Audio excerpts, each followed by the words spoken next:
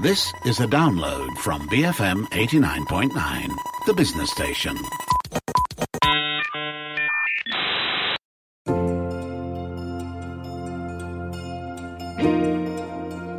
Capitalism, socialism, communism. We've heard these terms before. Sometimes they are brought up in discourse to push for progressive change. Other times they are weaponized by political parties for their own agendas. But what do these terms actually mean?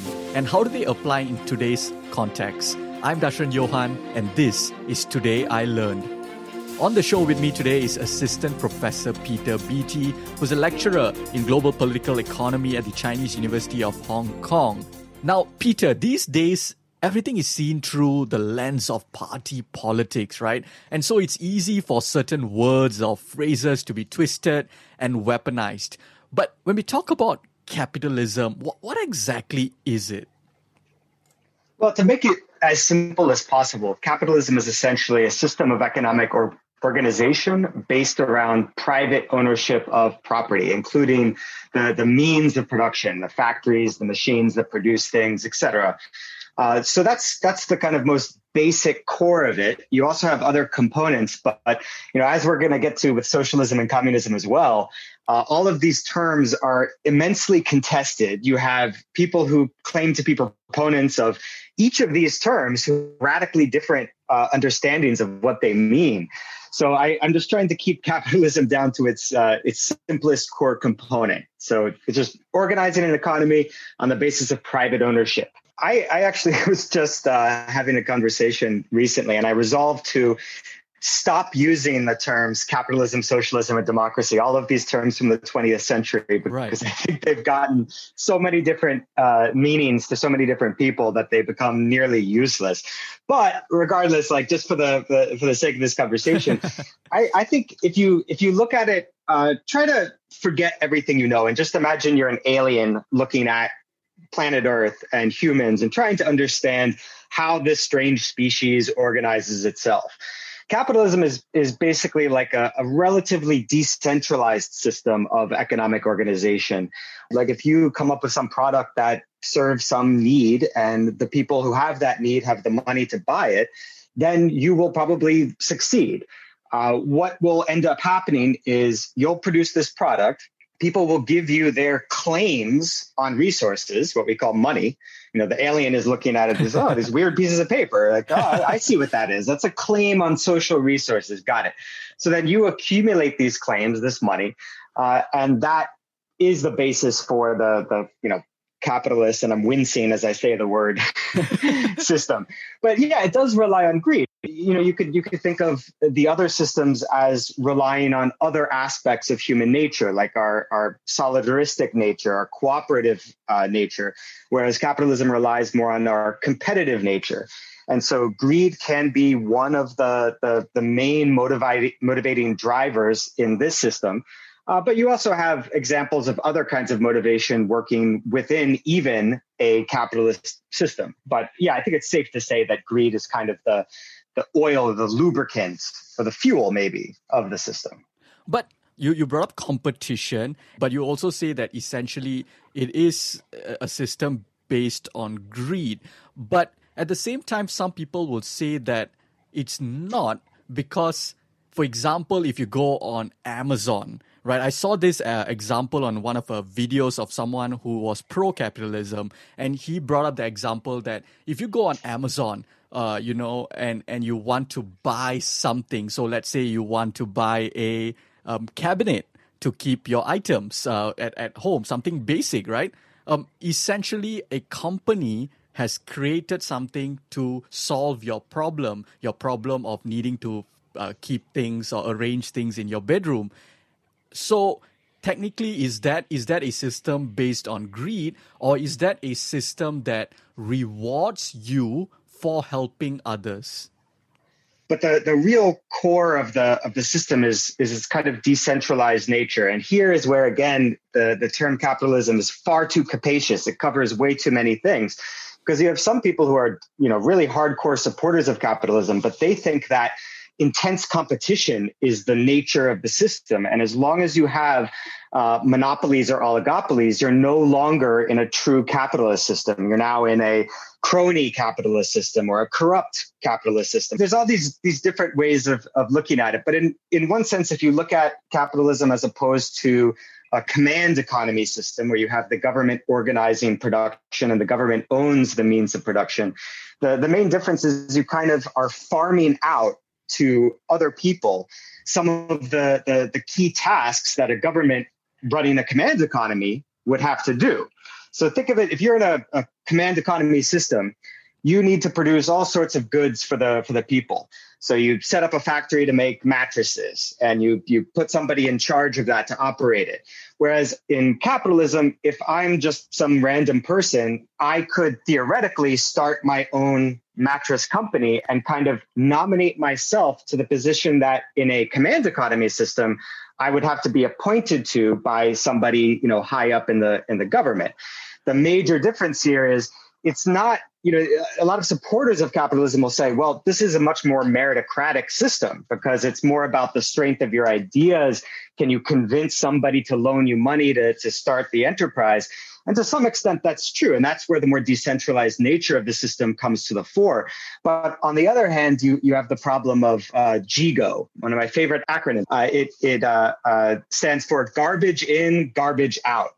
So some of the earliest proponents of the system we have today, like von Hayek, described the capitalist system as a massive information processor that could process the only system that could process the complex amount of information that organizing an economic system for billions of people requires. But to a large extent, that's true. It is a way of understanding what people want and what people need. But you always have to think of GIGO, that garbage in, garbage out. The information processor is only as good as the information coming in to the information processor. And what is the information that we're talking about when we're talking about a system based on private ownership of property and the means of production? We're talking about money. That's the information. That is the effective way that you can tell the system, so to speak, that you want something or you need something. So the system is very much dependent on the initial allocation of money, of these claims on social resources. So you could just imagine different systems the same system with different starting allocations of money. So if only children had money and adults had no money, the whole system would be reorganized to produce toys and candy, right? Because that's the input coming into the system. Right. If the only people that had money in the system were sadists, like the Marquis de Sade, you would have the system producing an entirely different sort of output. So you always have to keep in mind, with the people that praise the wonderful information processing capacities of a free market capitalist system, you always have to keep in mind GIGO. What is the quality of the information coming in? And the system is very much dependent on the allocation of money. Would you agree, though, that outside of this idea of crony capitalism, if you look at it from the angle of competition, which is what a lot of people bring up, right? That capitalism is a competitive system. It's a system where we engineer competition so that people can prosper if they innovate. People can prosper if they work hard. Would you say that has actually propelled society forward? It has been one of the main reasons why we have progressed so much, whether we look at technology and all these economically and all these different aspects? Well, I don't know if I'd go that far, but I would agree to some extent. I think capitalist systems, or systems that we call capitalist, have proven themselves to be quite good at producing consumer goods, especially. When you get to heavy industry, major technological advances, what you oftentimes see almost exclusively when we're dealing with really important innovations is the hand of the state aiding the basic research and development going into these innovations. So actually, I would give the credit mostly to science. And then the system of economic organization can either help or hinder that basic process. But the track record, I think, over the past century or so, and even longer, but you can only limit it to a century if we're going to compare capitalism to socialism or communism. And in that comparison, I think what emerges pretty clearly is capitalism does really well at producing consumer goods, perhaps too well. Whereas socialism and communism, whatever you want to call it, the kind of state-directed economic system, is very good, better actually, at producing heavy industry and infrastructure and social services. And again, that kind of gets down to the basic Jigo problem of capitalism. When you want for your society to offer, let's say, healthcare and education to everyone, the market just isn't going to do that because the people who have that need and desire don't have enough pieces of paper, chits, or money to put that information into the system so that the system produces the healthcare and the education, right, et cetera. And, like people like Marx and socialists going back to the 19th century were actually very praising of capitalism. They said this system has been amazing compared to feudalism in fostering technological development and fostering scientific advancement through that kind of decentralized nature of the system, where if you have a good idea, you at least have a shot of potentially getting the capital to implement it. And of course, it's not fair. If you have a rich uncle or dad or whatever, you have a much greater chance of your really bad idea getting the money to make it a reality compared to someone without that access who has an excellent idea. You actually have a better chance of just having your idea stolen by someone with money, And how did it reach a point where that problem, you brought up the whole idea of a rich uncle, rich father, things like that. How has it reached a point where capitalism has skewed towards or has favored the rich to such an exponential degree that now we are having these sorts of conversations on such a more wide scale a manner where people, even regular folks or political parties, are really talking about how we need to push back against capitalism and all that? How has it reached a point where capitalism essentially have just made the rich richer and the poor poorer? Well, I mean, that's kind of been the core of the capitalist system from the very beginning. Unless you have some other countervailing force to redistribute claims on wealth, claims on social resources, what we call money, if you don't have that, the kind of natural tendency of the system is to concentrate money in fewer and fewer hands. So the Thomas Piketty book that a lot of people talk about, but very few have read because it's like 1,000 pages. The first one, or not the first one, but the one from like 2011 or so, what is it, Capital in the 21st Century. His basic argument was when you have a rate of return to assets, like rate of return to your investments, your factories, et cetera, that's greater than the rate of growth of the economy overall, then it's just a mathematical certainty that wealth is going to get more and more concentrated. So we've just reached a stage, thanks to what's called the neoliberal revolution starting in the 1970s, where governments around the world changed their policies to essentially allow for wealth to get more and more concentrated, and they pulled back on redistributive efforts. Now we're reaping the bounty. We're reaping the harvest. We are now getting what we've sowed over the past few decades, and of course, that's produced a kind of counter reaction. Right. So now, Peter, over the past few years or so, we've seen growing criticisms, right, as I just mentioned, directed towards the wealthy. Political parties, or at least caucuses and factions in political parties in democratic nations, have started to say things like, we need to tax the rich. So, good examples will be the likes of Bernie Sanders and AOC in the US. They are huge proponents of this. In Malaysia, we have the likes of Parti Muda, Parti Socialist Malaysia, who have expressed similar sentiments as well. Words like socialism have been thrown around. But what exactly does socialism mean? Yeah, so here's another word like capitalism that has a gazillion different meanings, and oftentimes they're radically opposed. But if you go back to kind of like the classical or orthodox understanding of socialism, like in its most basic form, it is when the workers or the people in general control the means of production. So in capitalism, it's a system of private ownership of the means of production. Ownership means you can exclude. You have total control over your factory or your business. Whereas in socialism, the idea is that the people would have some sort of democratic say over how the means of production are used or how the economy is organized overall. But as you can probably tell, that's a pretty vague description. And there's a million different ways to kind of fill that in.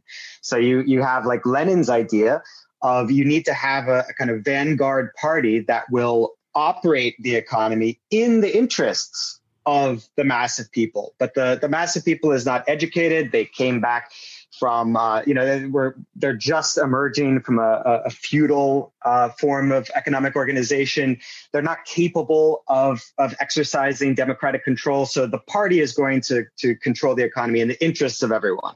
So you have that as socialism. You also have more like democratic socialist ideas where it would be either the workers in each factory controlling their factory completely, or perhaps you would have the people overall being able to have a democratic say in the economy overall through a vote or through some sort of jury selection system where random average people would get to organize the economic system. So you've got a whole lot of diversity, but the basic idea is that the people, especially the workers, would get to control the machines that they use, the factories that they work in to produce things. Well, and what would you say are the upsides and downsides of socialism as you've defined it?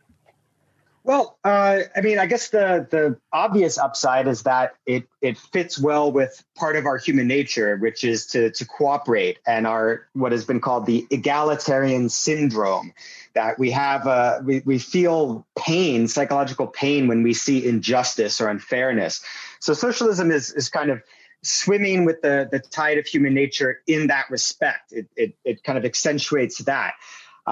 It allows a better sort of macro control over the economic system. If everyone said, or a majority of people want X, the government that they control can directly attempt to achieve X. Whereas under a capitalist system, you have ownership of the commanding heights of the economy, resting in the hands of just people who own these enterprises. Right. So if the majority of people want a sea change, a radical change in how our technology, our production, our productive capacities are used, that's not so easy. You're going to get opposition from the people who currently own all of the factories and the technology, et cetera. So that would be kind of the upside of socialism. The downside would be it's still relatively untested. And what I mean by that is, the only countries that have adopted what they consider to be, what the governments of these countries consider to be socialism, have been relatively poor and backward countries. And that goes against the original ideas that Marx had. He thought that it would be the advanced countries like Germany of his day turning socialist first. And the reason why that's important is that, remember I told you, he said he was praising capitalism compared to feudalism. Like, it's amazing for increasing the productive capacity of humankind, et cetera. So his idea was Germany and all the advanced countries with all of the top of the line technology and factories, et cetera, they would have their socialist revolution first. And then what would they do to the rest of the world? They would just send experts to different countries and say, hey, guys, we're going to build a factory here. You're going to control it, but we need to give you the know-how, the expertise, the technology, et cetera. And through that mechanism, the whole world would eventually get on the kind of same kind of cutting edge level of productive capacity. So the downside, I suppose, is that we don't have the experience of the most advanced countries in the world trying to operate in a different manner where the people or the workers actually get to exert some control and authority over the means of production. But don't we have other countries who are operating in a very different way, countries like Denmark and New Zealand? We'll be discussing that after the break. On the show with me today is Assistant Professor Peter Beattie, lecturer in Global Political Economy. We'll be back on Today I Learned, BFM 89.9. Welcome back to Today I Learned. I'm Dashran Johan, and on the show with me today is Assistant Professor Peter Beattie, who's a lecturer in global political economy in the Chinese University of Hong Kong. And we are discussing capitalism, socialism, communism. What do they all mean? Now, Peter, heading into the 2020 US presidential elections, the likes of Donald Trump and his Republican Party repeatedly branded the likes of Bernie Sanders and his faction of the Democratic Party as communists. Although they were talking more about socialism, is there a difference between socialism and communism? Break this down, Peter. Yeah, so now we get to the third term with a gazillion different meanings that conflict. But basically, like the original idea that Marx had was that history kind of advances in stages. So you have kind of primitive communism. That's before the agricultural revolution. We all live in tribes. We kind of all help each other out. That's actually kind of withstood the test of time. Like now, modern anthropological research is pretty much saying, yeah, that's indeed how we live. And then that, of course, affects our psychology. But moving on, he then thinks that, okay, then you have the emergence of kingdoms. You have the development of the feudal system of production. Then out of that comes the capitalist system of production. And then his hope or his theory was that the capitalist system of production would shift to the socialist system of production. This is where the workers have control over the factories and the machines, et cetera. And then eventually what that would evolve into is communism. And in that view, communism is not where you have a totalitarian or even authoritarian government. That's where the government fades away and just disappears, because all of the workers who are organizing their own means of production and controlling them learn to coordinate between themselves to govern the system overall without needing any sort of massive top-down hierarchical governing structure. Now, that probably doesn't sound at all like what most people think when they think of communism. And that's because the communist parties, or the parties calling themselves communist, that is the ideology, the way of thinking that they were using. So they were thinking communism is the state that we want to get to. That's what we're trying to develop into. But if you go back and look at statements from officials in the USSR, look at what Xi Jinping is saying right now in China today. Look what the Cuban government is saying. All of them are saying that they're in the process of building socialism. They're not even at the level of building communism. They're saying they're still constructing socialism. So you have that. I think that's probably the simplest kind of core of the idea. And you can probably see why there's so much misunderstanding today, because people just look at governments calling themselves communist and say, oh, that must be what communism is. But why has it been so easy to vilify socialism and conflate it with communism? Like, you see that, like, the best example is the US presidential elections, where every time the likes of Bernie Sanders and AOC, they won like healthcare for all, for example, education for all, things like that. Immediately, people like Donald Trump will be like, oh, these are the communists. They are trying to make America communist country. How has it been so easy to do that? Well, I mean, they're operating off of over 100 years of anti-communist propaganda that has been very effective around the world at getting people to conflate the word communism with ideas like long lines for bread and drab, gray Soviet concrete architecture and, gulags. So that's what they think of when they hear communism. Most people have no idea of, they haven't read Marx. They haven't read many actual communists or socialists. So they don't understand that communism is basically, I don't really see much of a difference between communism and anarchism, except temporally.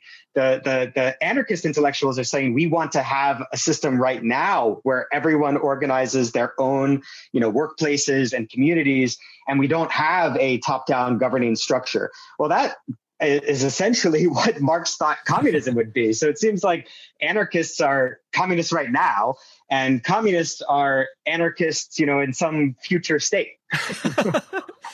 All right.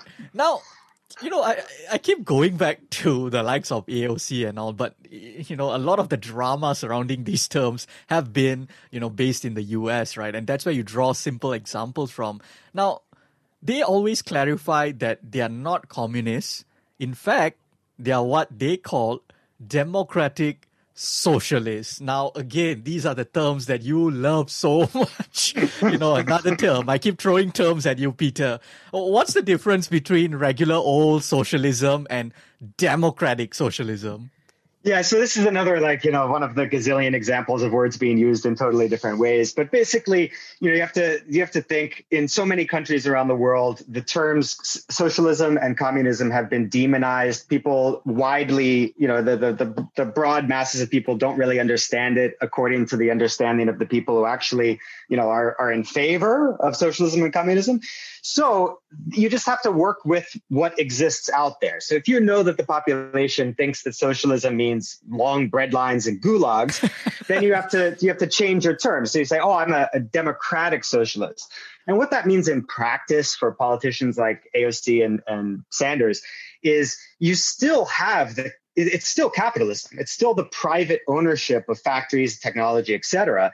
But you just have a more interventionist government that taxes away money from the extremely wealthy and then provides more expansive social services like making educational opportunities available to all, giving everyone health care, providing child care. Basically, they want to see a system more like Sweden in the 1970s in the US, although that's not even perfectly accurate because Sweden in the 1970s was far more radical in a democratic socialist direction than even, Bernie Sanders and AOC are right now. So basically it just means like a softer form of capitalism where wealth and income inequalities are much less. And the baseline of social needs is a bit higher, or rather the baseline of meeting social needs is a bit higher. Which countries in the world practice democratic socialism right now, and how have they benefited from it? Well, I mean, you could look at kind of the most common example are the Scandinavian countries, but they're a little confusing because during the neoliberal era, a lot of them have kind of been backtracking on their, they kind of blazed a trail of democratic socialism for decades. And since the 70s, 80s or so, they've been kind of backtracking a bit. So there's a recent analysis in the FT, I think it was, showing how what percentage of GDP does the wealth of the top, I guess just the billionaire class in given countries, what percentage of the total country's GDP does it represent? And Sweden, I believe, is number 2. They got rid of their wealth tax, inheritance tax. So, it's hard to say that there are countries that are perfect embodiments of democratic socialism today. But, leaving those qualifiers aside, Sweden, Finland, Denmark, Norway, et cetera, those are the kind of best living examples.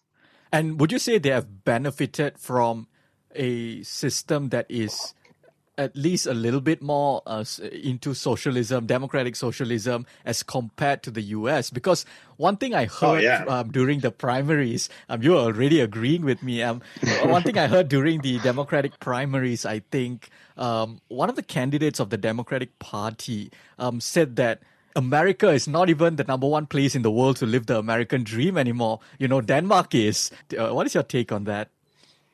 Yeah, no, that's very true. Levels of upward mobility are higher in the democratic socialist countries of Scandinavia and also in Western Europe overall than they are in the United States, which is a huge embarrassment for people from the United States like me, because the whole idea of the United States was this is the land of opportunity. It's not like those old European countries with their crazy, out-of-date, anachronistic feudal system and their landed wealth and their aristocracies and blah, blah, blah. In the U.S., you actually have the chance to go from nothing to very successful.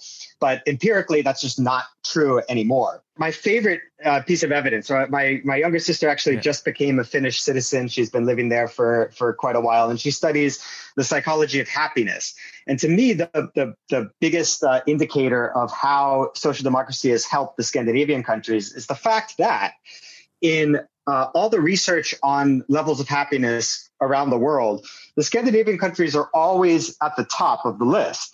And that is even though the Scandinavian countries are cold as hell and dark half the year. So if you can be one of the world's happiest countries in a part of the planet like Finland, where, during the winter, you barely see the sun and you'll die in 2 minutes if you step outside without, an Arctic scientist jacket on. Well, that I think is probably the most revealing evidence of how democratic socialism can be beneficial. That's wonderful. And have there been any evidence to show that economic growth and innovation is slower in these countries, in democratic socialist countries? No. In fact, there's also surveys of ease of doing business, or what are the best countries for starting a new business. And the Scandinavian countries rank pretty high on those lists as well. So that is clearly a red herring. It's just not empirically true. All right. Before we wrap this up, Peter, final thoughts. Which would you say is the best system? We've talked about socialism, capitalism, communism, democratic socialism. Which would you say is the best? Which approach should countries strive to have? Or should we all just not even stop using these terms and just end it? That will certainly make you a happier man if we all stop using these terms.